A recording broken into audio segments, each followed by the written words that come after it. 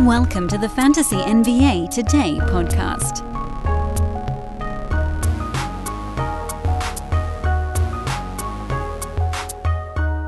Well, it took 5 months, but Jabari Smith seems to have truly figured it out. But I do, this is those moments again where I feel like I need to do the, let me talk to you for a minute about whatever. And it's not necessarily that I need to talk to you for a minute about Jabari Smith Jr., because he's just one example in a long line of examples of this same thing happening every single year. And so I did say during my, if this is the second season or more that you've been listening to Fantasy NBA Today, you remember that during my kind of the post-mortem, season ended, season died, and we went back and we looked at our lessons learned. And one of the lessons that I learned from last year was I felt I needed to be a little bit less intensely harsh on rookie big men if their percentages were not that terrible. Now, the interesting thing about this particular rookie crop is that there weren't really any rookie big men that were expected to play a bunch right out of the chute. We ended up getting some Mark Williams here late in the season before this hand injury. We ended up getting Jalen Duren by, I think that was December. He started to move into a little bit more of a prominent role. But if you look back at your fantasy draft, there wasn't really a rookie big getting drafted because Chet Holmgren was going to be that guy. It was going to be Chet. He got hurt. And so then it was mostly rookie wings, ball-dominant ones, less ball-dominant ones, but effectively Paolo was getting drafted at a somewhat early clip. Keegan Murray was getting drafted seemingly too early. Jabari Smith Jr. was another one, and those were probably the biggest three of the rookie names coming off the board on draft day. And they all profiled, and if you wanted to go to some of the smaller dudes like a Jaden Ivey, although he wasn't really getting drafted because Cade was expected to play for at least some of this year. These wings, going into the season, I think the thought was, well, Keegan Murray at least doesn't have to be a focal point. He was never going to get shoehorned into a crap ton of usage to start the year in the way that Paolo, we knew he was going to get all kinds of usage. And Jabari Smith Jr. was likely to get a pretty good chunk of usage. These guys are, top 3 picks, so their team was going to do stuff with them. And they were on teams that were rebuilding. So they fell right into that very repeatable zone of rookies that were expected to do a bunch of stuff that had no idea how to handle the NBA. The worst case scenario for this is a rookie guard. A rookie ball-dominant guard, because then you get all the trappings of rookiedom and turnovers on top of it. And that's kind of what you had a little bit with Paolo, but for him, more of it was the percentages. That's rookie stuff right there. Those things do tend to come around. He's at least a bigger body, so the season didn't crush him the way it does some others. But like Jabari Smith Jr. is a perfect example of a dude who has a rookie NBA body, was trying to figure out how to have decent efficiency on a team that didn't really know how to play with one another.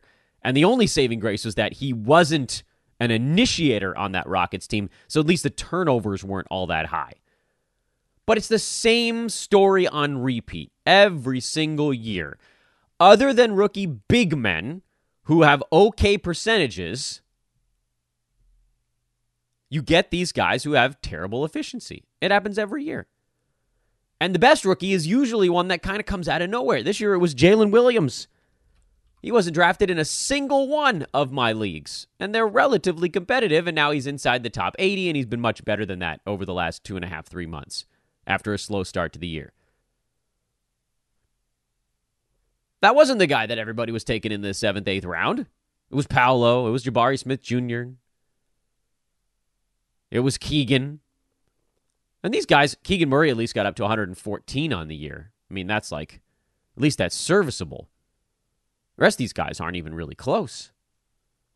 But Jabari Smith Jr. is figuring it out now. And that's the other half of this rookie equation, is that there is usually a point somewhere along the way, mid-season, whatever, that rookies begin to figure out how to be a little bit more efficient. It's not so much that it's just like, oh, well, this is how I do it. They just get comfortable. The game slows down a little bit for them. I feel like Trae Young, going back, is one of the clearest examples we've had of that. And honest to goodness, I couldn't tell you guys how long Trae's been in the NBA anymore. I feel like it's, 4 or 5 seasons now? How long's Trae been around? Sorry, Yahoo doesn't show the career numbers anymore for some reason on their player pages. It's the dumbest thing I've ever seen. What are you doing, Yahoo? Why did you take the career numbers off of the player page and it goes only to game log?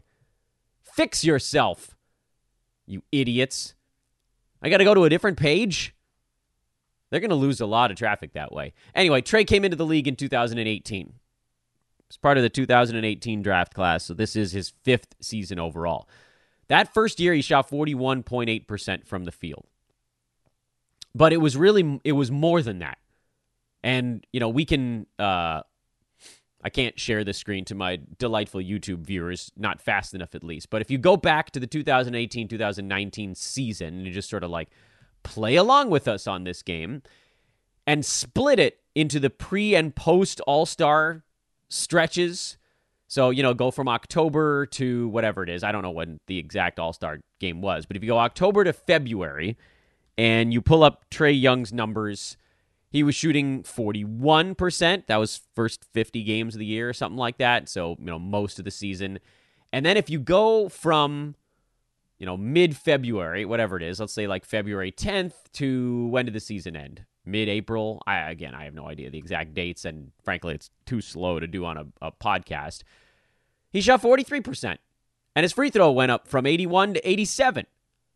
And it's weird how these things kind of work in conjunction, where when a game slows down and a player just gets a little bit more comfortable, Trae Young went from being outside the top 100 to being a top 40 play the second half of his rookie season.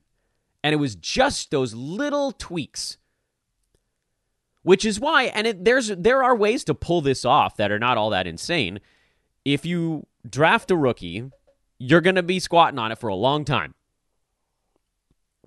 You just pray that the rookie's figuring things out by January, because usually it doesn't happen earlier than that. Optimally, though, eventually people are going to get annoyed with their rookies. People are annoyed with Paolo now because he still hasn't really gotten the efficiency stuff sorted out this year. He's shooting 42% from the field, 75% at the free throw line on high volume. Paolo Banchero is near departing the top 200 in fantasy.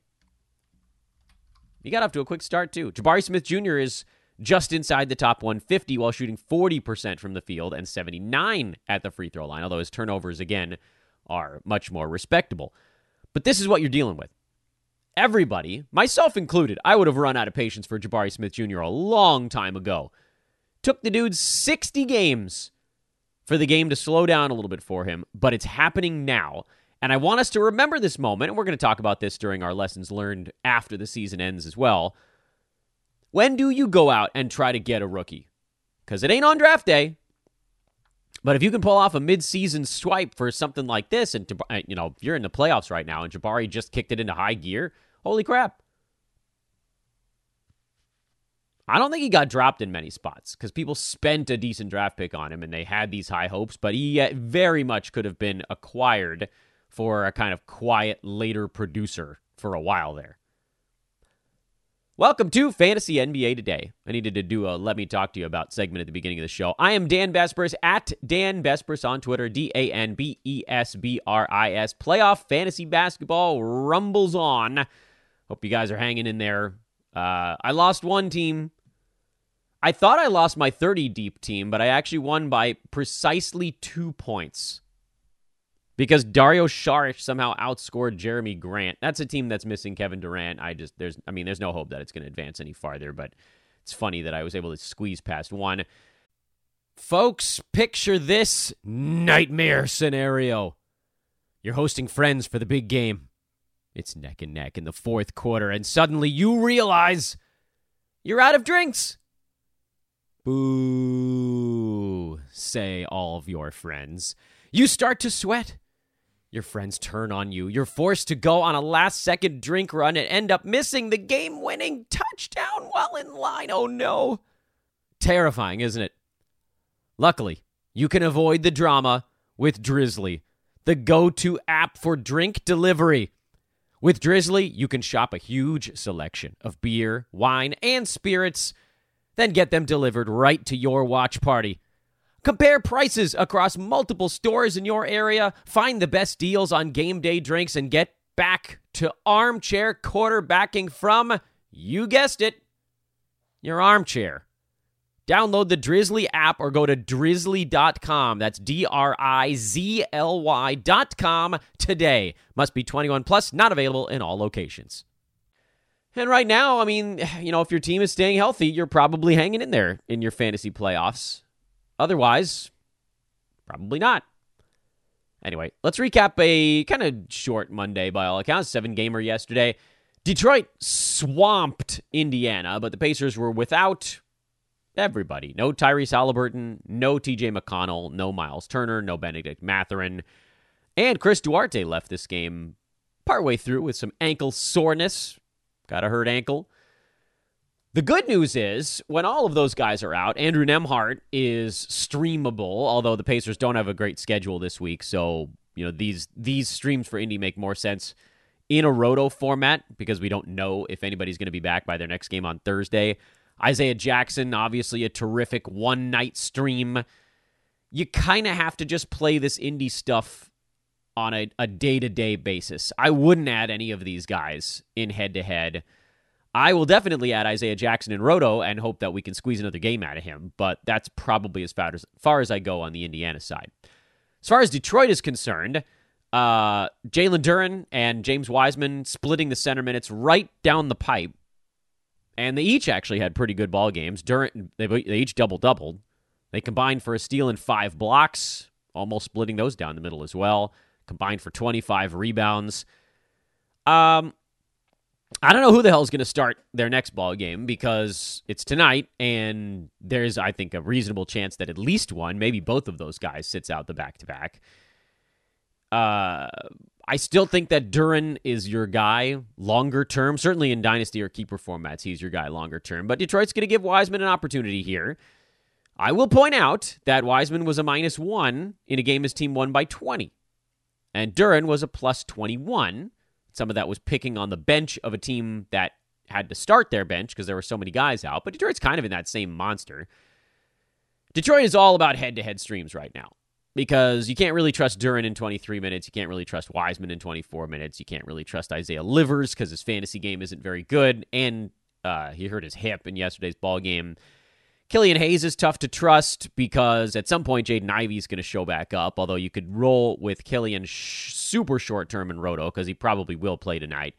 Corey Joseph has actually been rolling. He might be playable tonight. Eugene Omarui had a really nice ball game, but it's worth keeping an eye on. I don't want to just write it off completely because Marvin Bagley's out for a few days. And Isaiah Stewart's out for the year, and they just don't. And Hamidou Diallo's out for the season, I think. Right? Didn't we see that? No, he's out for a bit, even if it's not the season. I think it's the season though. So there really isn't anybody left to play power forward on this team. So you might not have a choice. Honestly, I think if he does it again tonight, Big Eugene, then you consider it because there's just sort of nobody else coming for those minutes. What I don't know is whether or not this fantasy game will actually translate. This was a particularly nice fantasy game for everybody on the Pistons, and so you don't really want to make your assessments based on that. You can look at some of the recent games for Omarui, Oregon product. He played 23, 27, 26, 32 minutes over his last 4 ball games. He has 5 steals and a block over those contests. He's averaging about 4.5 rebounds, 1 3-pointer. Percentages are fine, but unspectacular. I don't know. I don't think I'm racing out. I don't think that there's this magical end point here to all of this. But, if you had the foresight to roll with it yesterday, it probably worked. Here's the thing. We got to break anything and everything we talk about right now. We got to break down head-to-head side and roto side. They're different right now. Head-to-head, you're looking for maximum streamage. Rest of season value, you just don't even care anymore. Roto, you're looking for per game hyper upside. Neither side, you're really looking at rest of season anymore, which is what makes doing a podcast right now in fantasy very complicated. Because this guy might have rest of season. Who cares? I don't need rest of season. Roto, I need powerhouse per game, so that's why I love Isaiah Jackson, even if I don't even get to use him. And then head-to-head, I want all the games played in the shortest number of time. Detroit was that. They're 3-4 starting in yesterday, 3 games in 4 days for a lot of these guys. So Corey Joseph, I actually did pick him up in a league yesterday. I can't believe it worked as well as it did. He had 5 3-pointers. I would expect a severe dropping back to earth. But, dude's playing starters minutes right now. Killian Hayes on the back-to-back. Made a lot of sense. Roto side? Meh. Killian for a day, maybe. Would I go Joseph for a day? I think if I was targeting some steals and a couple of assists with, okay efficiency, it's on the cusp. If all of the centers sit for the Pistons, honest to goodness, I don't even any idea what they would do at that point. You'll get some true silly season madness. If only one of the 2 centers, Duren or Wiseman, sits, then the other one is an obvious play in all formats at that point. Sheesh. Memphis got a big game out of David Roddy. He's been doing that somewhat consistently here lately, kind of playing like a severely undersized center-ish sort of deal. He's hit 7 3-pointers his last 2 ball games, but he's also only played 24 minutes each, or combined average in those ball games. So I don't think that I can do the David Roddy dance. Sorry. Tillman is a start. Obviously, Tyus Jones is a start. Wasn't as great in this one, but obviously there too. And then on the Dallas side, Jaden Hardy, big ball game. He took 25 shots. Josh Green had a big ball game, but a lot of that was, and you guys know this already, because Luka and Kyrie and Christian Wood were all out for the Mavericks, so they just didn't have any offense, and it's why they shot 39%, because Memphis wasn't afraid of anybody on that team, and they said, fine, you guys go take a bunch of shots. Jaden and Josh, have at it. And we knew the other shoe was going to drop for Tim Hardaway Jr. I cannot believe my misfortune that the team that basically kept me from going to the playoffs in the one league of mine that ended on Sunday was a team that had Tim Hardaway Jr. And this is a guy that was barely doing anything for 2 months. And then Luka and Kyrie both go down. And I'm so irritated. The head-to-head stuff just continues to drive me completely insane. Anyway, this is what it looks like when Hardaway's not rolling, and now you got to get out of it. You can go with it when he's hot. You got to get out of the way when he's cold, because it is real bad. Woo, is it bad? And I'm not picking up Hardy or Green. I would imagine we see Kyrie on Wednesday, but they also have the Spurs on the road for that ball game. You kind of check out the schedule. That might be a game they rest Kyrie because they're pretty sure they can win it. Luka, I didn't sound like he was all that close. Kyrie was closer. And if that's the case, then you might be able to squeeze a game out of Hardy and Green. But that's a move you're really considering more so on the Roto side, because you don't want to make a move to those guys and then not get them with this sort of big upside play. Gabe Vincent played better for Miami. Just needed Kyle Lowry behind him to, I guess, push him into playing better basketball. Those two guys are probably going to be in a bit of a timeshare, and whoever's playing better is going to get the bonus minutes. So just stick with Jimmy Butler, Bam, and Tyler Hero, and don't do anything else with the Heat. Miami had a really good schedule for a while there. It now peters out a tad. They have one game over the next 4 days before a weekend back-to-back, and then a 2 and a 3 game week coming up after that. So Miami is a spot where you're only looking for roto plays, and beyond the main dudes, there aren't any right now. Utah. Lauri Markkanen still playing. I like that. Kelly Olynyk still playing. He wasn't very good in this game, but I like it. I like that he's playing. Walker Kessler played through a flu or a cold, or he had something, so you can forgive him the slightly depressed line against Bam Adebayo. Simone Fontecchio, was that Fontecchio? I really should have looked that up. I think it's Fontecchio. Big ball game. He does this about once every 4 or 5 days. If you can figure out when it's coming, good luck to you. THT, high turnover, low field goal percent game. This is one of the big fears with him, is that he doesn't really have a great fantasy game. But with both Jordan Clarkson and Colin Sexton still out, I think there's probably enough for you to play THT most games. And then Chris Dunn, who only got 21 minutes in this game. He and Taylor Horton-Tucker split the point guard minutes basically by themselves. Chris Dunn's been putting up numbers in extremely limited time, so anytime he gets more than that, it's just kind of gravy. Chris Dunn does belong on rosters right now. Utah, terrible schedule for the head-to-head side, so that discussion was mostly for Roto. You can pretty much drop everybody on this team besides Walker Kessler and Lauri Markkanen. Everyone else is a drop. Don't say, but what about? No. THT drop, Chris Dunn drop, Colin Sexton drop, Jordan Clarkson drop. Kelly Olynyk is a drop. Sorry, I love him. You know I love Kelly, but top 80, top 90 is not enough in a head-to-head scenario when they've got one game in 6 days the rest of this week. There's almost nobody in the NBA that's truly that good enough beyond that. But how much is it going to help you to have those guys the following week? Some, but other guys in that range are going to get dropped by teams that also are running into bad schedules. So just assume you'll be able to get somebody useful back for next week. You just can't play Jazz with one game in 6 days. Unfortunately, you need to hold on to Kessler and Markkanen because they've been so good lately. But overall, you need to be punting on everybody else. Minnesota just came in and ran the Hawks in this ball game. Their defense, their offense, all of it was just vastly superior, and it was this game was basically over early.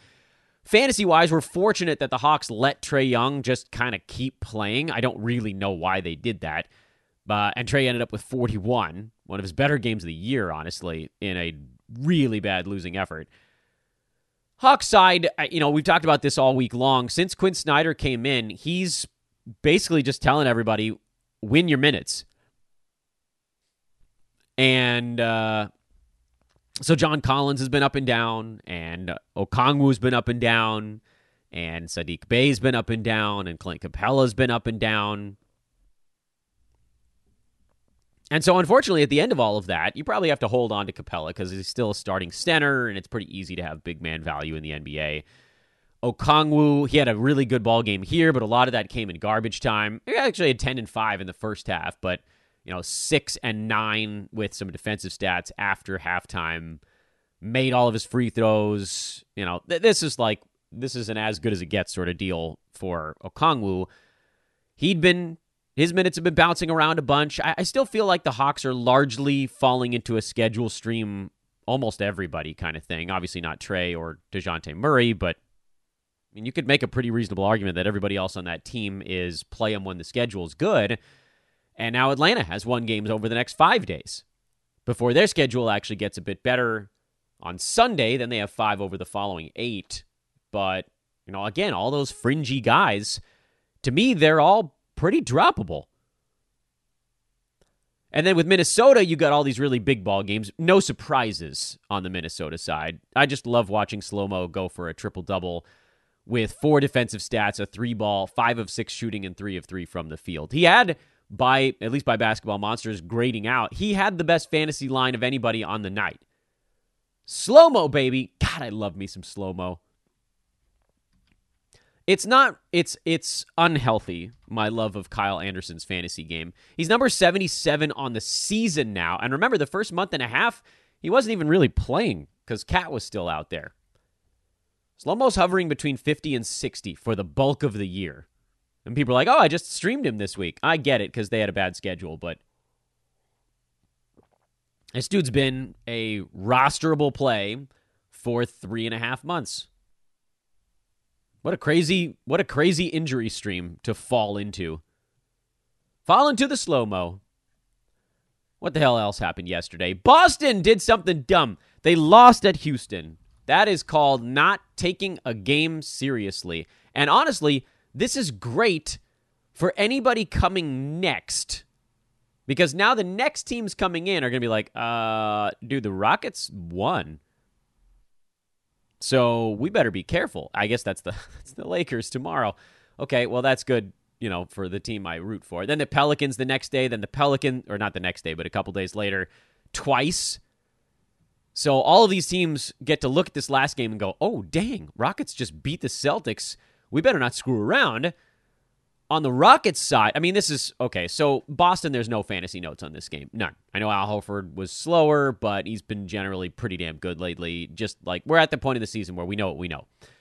Houston side, we talked about Jabari Smith Jr. a ton at the outset here. He technically was the starting center in this ball game, and Alperen Şengün was probable in the afternoon yesterday and then was a late scratch with groin soreness.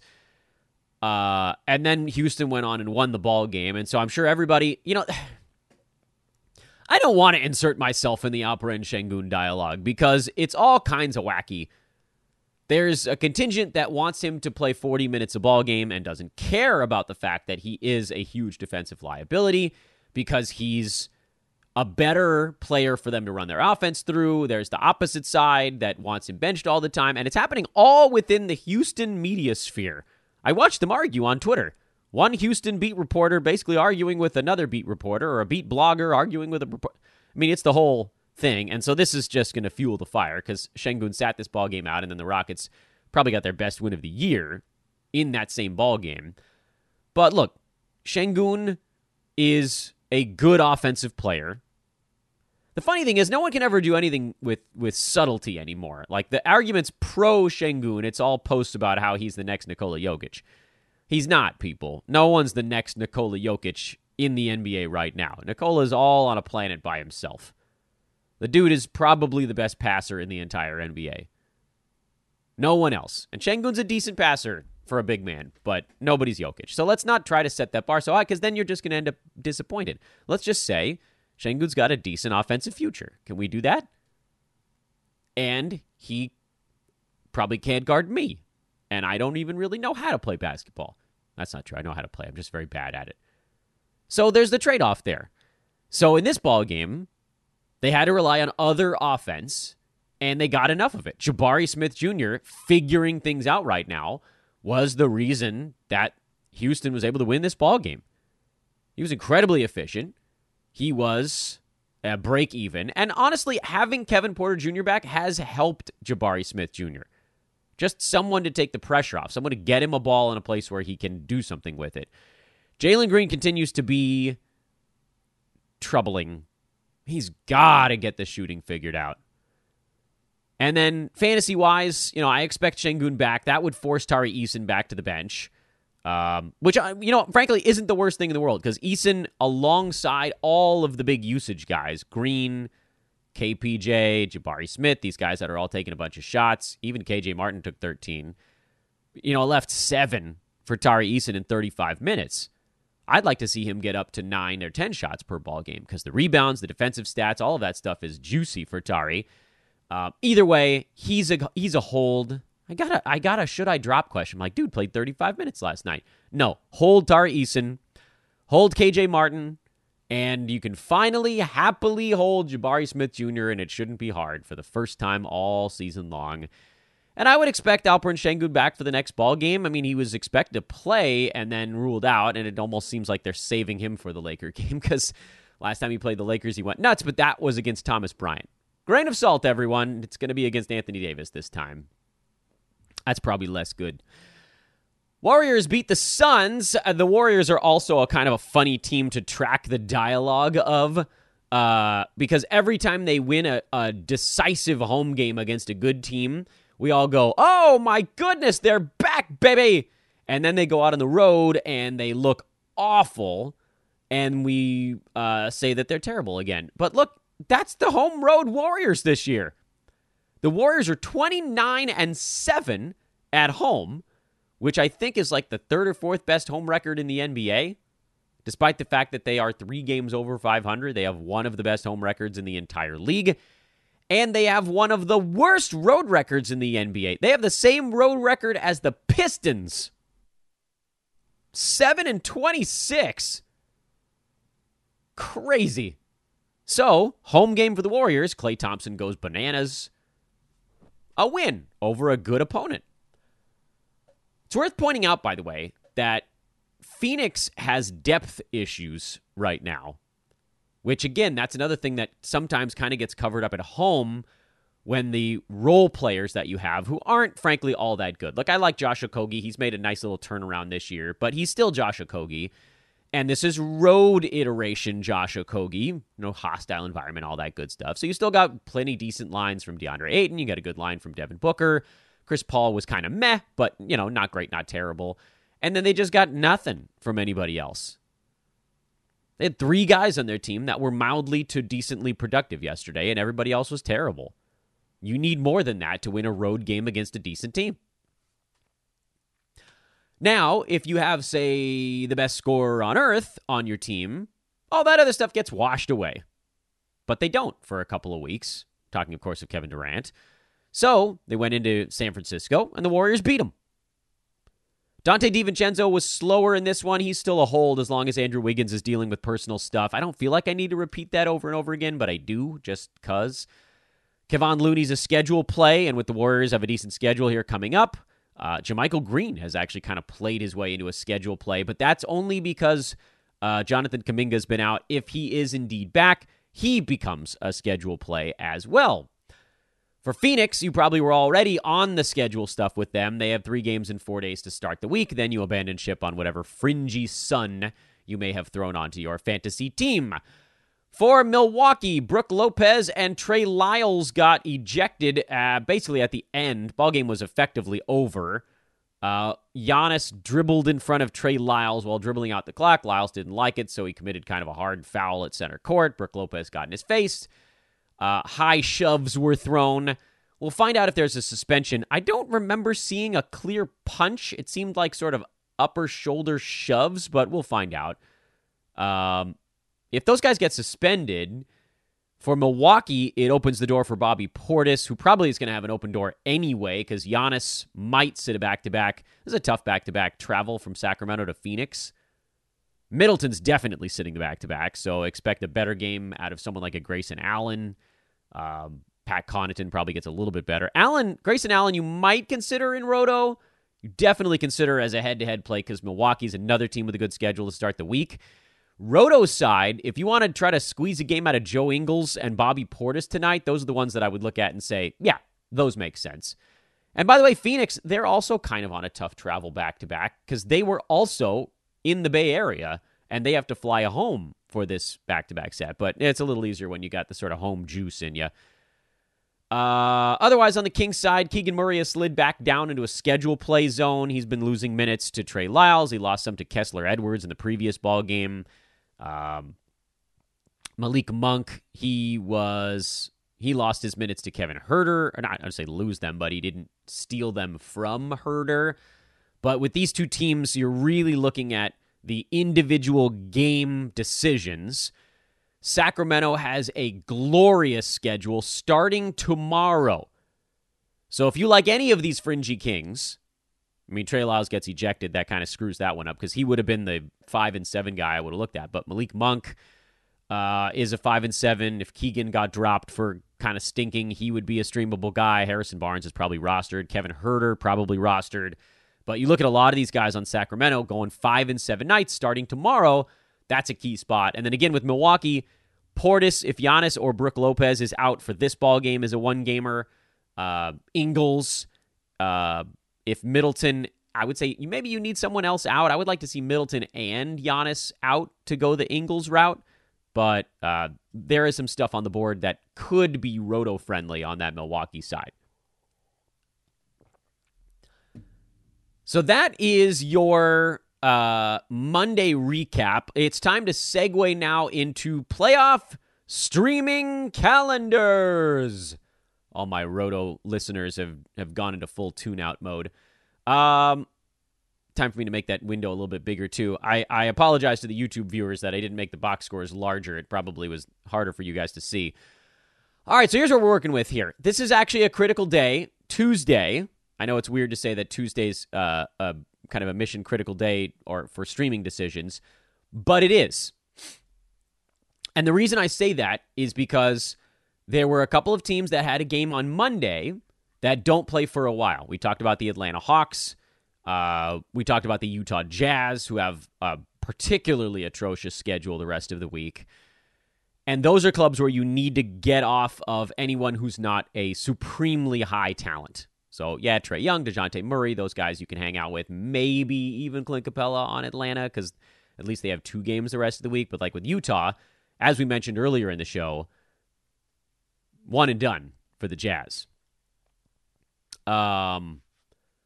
So everybody besides Walker Kessler and Lauri Markkanen, those guys are donezo.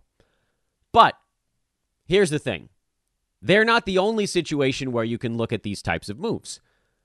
Because there are, I think, 4 or 5 teams that have 4 games the rest of this week starting today.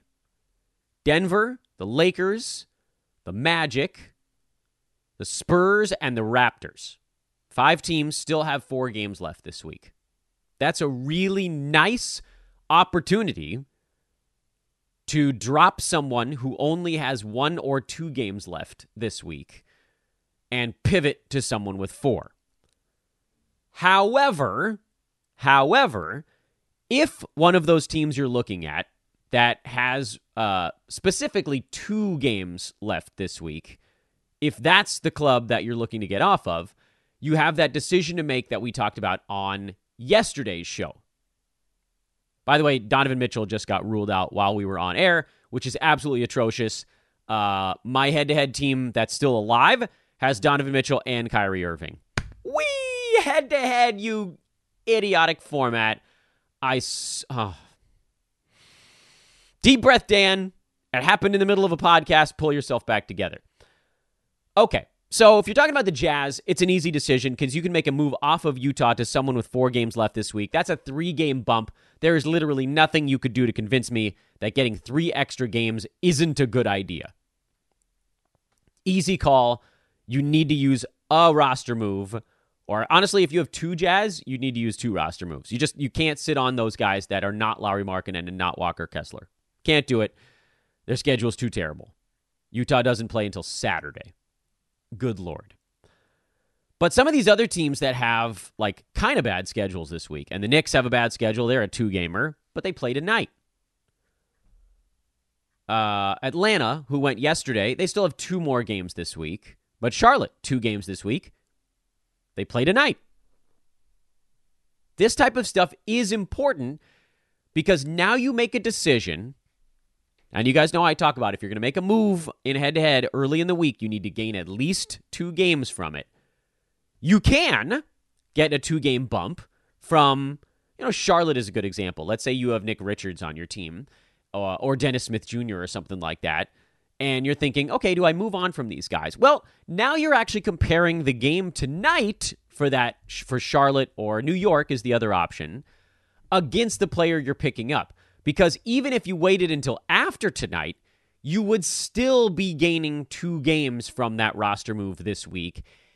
And you actually have more options of teams to pick from if you wait through the Charlotte or New York game tonight. I saw some folks on Twitter saying, you just got to get off of Charlotte, you got to get off of New York. I agree with the caveat that you don't have to do it until tomorrow. Tomorrow you got to do it because those teams have 1 game left over the 5 remaining days this week, and you can turn that into 3 games over the remaining 5 days left this week. So you still get a 2-game bump.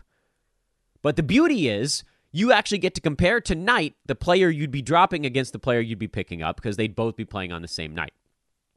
So let's say, hypothetically, you're looking at all the teams that have 4 games left the rest of this week, which I think we said was 5 of them. And I don't know who's floating around out there. Gary Trent's been dropped in a lot of places because he's been bad. Let's say you're comparing a pickup of Gary Trent against playing Dennis Smith Jr. today, or going Dennis Smith Jr. today, and then picking between Trent or actually more teams that have 3 games the rest of the week starting tomorrow. Because instead of looking for 4 and 6, you're only looking for 3 and 5. That's actually easier to find. That includes Boston, Chicago, Denver, the Warriors, the Rockets, the Clippers, the Lakers, the Grizzlies, the Heat, the Wolves. How many am I at? I'm at 10 right now. The Magic, the Sixers, the Kings, the Spurs, the Raptors. Half of the NBA has 3 games over the final 5 days of this week. So that's why I advocate for actually hanging on to a Charlotte Hornet or a New York Knickerbocker tonight and give yourself way more streaming opportunities or choices, really, tomorrow. Plus, if you want to go this route and you went with a team tomorrow that has 3 games in 4 nights, you could actually move back off of that player on Sunday. Whereas if you're going for a team that has 4 games in 6 days starting today, I believe that every single one of those teams finishes out their 4 and 6. Yeah, they have to on Sunday. The Lakers at least have a back-to-back, so that gives you an opportunity to maybe abandon ship a little earlier, as do the Spurs. But there's just a lot of options if you let your Hornet or your Knick play their game today. However, as I said already, if you're comparing player versus player and the pickup is better than the drop, that's fine. Either way, though, remember, today or tomorrow, you can still add 2 games to your weekly ledger, and that has to be the goal.